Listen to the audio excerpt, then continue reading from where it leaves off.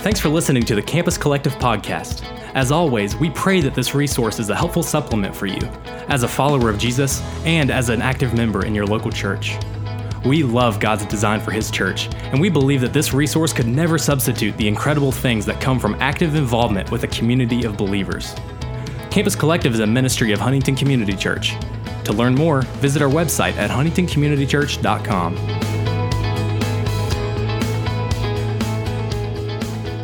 Hello and welcome back to our podcast series, 95 Meditations through Colossians with Campus Collective. I'm your host, Andrew Callahan. It's Friday for you listeners out there, unless you're listening to this after the fact. Happy Friday or happy whatever day it is that you are tuning in. And I am here once more with Cassidy Corbin. Cassidy, what do you have to share with us today? All right, Andrew, rounding out the week in verse 6 of Colossians 4, which says, "Let your speech always be gracious, seasoned with salt, so that you may know how you ought to answer each person." In reading this verse, I was looking specifically at the meaning of seasoned with salt, which I think is probably the more confusing part. So breaking that up for you, what does Paul mean by that? I think from what I've read that specifically he was referring to how salt is used to give flavor. When we're thinking about presenting the gospel and giving a reason for the hope that is in us. We've talked about how, I think yesterday we talked about how we don't need to have lofty or big, great speech.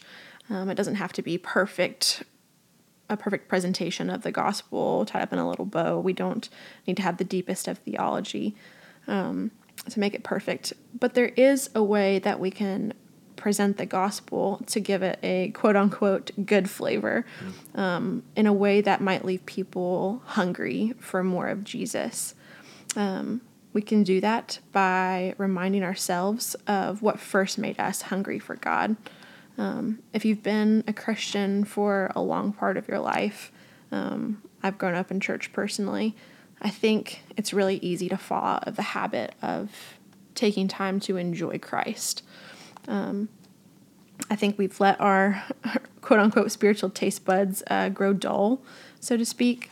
It can be hard to season your own speech with the goodness of Jesus when you're not personally being filled up with knowing and enjoying Christ yourself in your own personal time with the Lord. I encourage you guys and myself to look into Scripture and remind yourself of your first love in Christ, and why when you first found Him, and why still that He's better than anything that you ever have tasted in this life. I think when we are filling our heart with the truth of God's goodness, of that He found us as sinners, and came to us and saved us, lived the perfect life for us, took the punishment that we deserved for us. I think it's a lot easier to remember how good, how gracious He's been to us. There's another verse, in Matthew 15 that talks about what comes out of the mouth proceeds from the heart.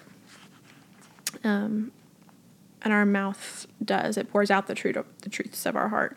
When our hearts are actively filled with tasting and seeing the goodness of God, that's going to overflow into our speech as we share the gospel with people around us, as we're preparing to give a reason for the hope that is in us, as it talks about in 1 Peter 3:15. I think that kind of lines up with the end of what this verse is talking about knowing how you ought to answer each person. If we can give an answer for why Jesus has changed our life, why He's given us hope, I think that personal testimony is so powerful.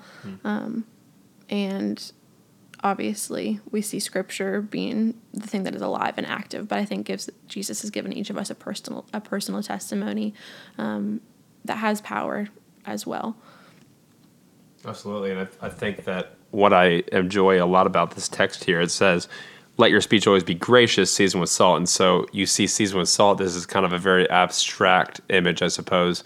Not many of us know specifically, I guess, what it means to have salty language or salt, or unless, talking about fighting words, I suppose. But as far as like saltiness in terms of adding flavor, he gives us a very concrete word there. He says, let your speech always be gracious. That is what Paul is here concretely understanding to be salty. That Christian speech is gracious speech. It's not only true, though it always must be true or ought to be true. It's also gracious. We do ourselves no favor if we have all the theological knowledge or truth in the world, and yet we have not love, as Paul says elsewhere in the Corinthians. And so also we ought not to only speak the truth, but we also must speak the truth in love with graciousness. And we see the effects of that in our own lives and in the Gospels. We see the effect that the kindness, the graciousness, and the mercy of God in the person of Jesus has on those who listen. His friends, Mary and Martha, his disciples, all of those he interacted with, his words were as gracious as they were true. And in that gracious truth, he brought so much healing, I imagine, to the people to whom he spoke.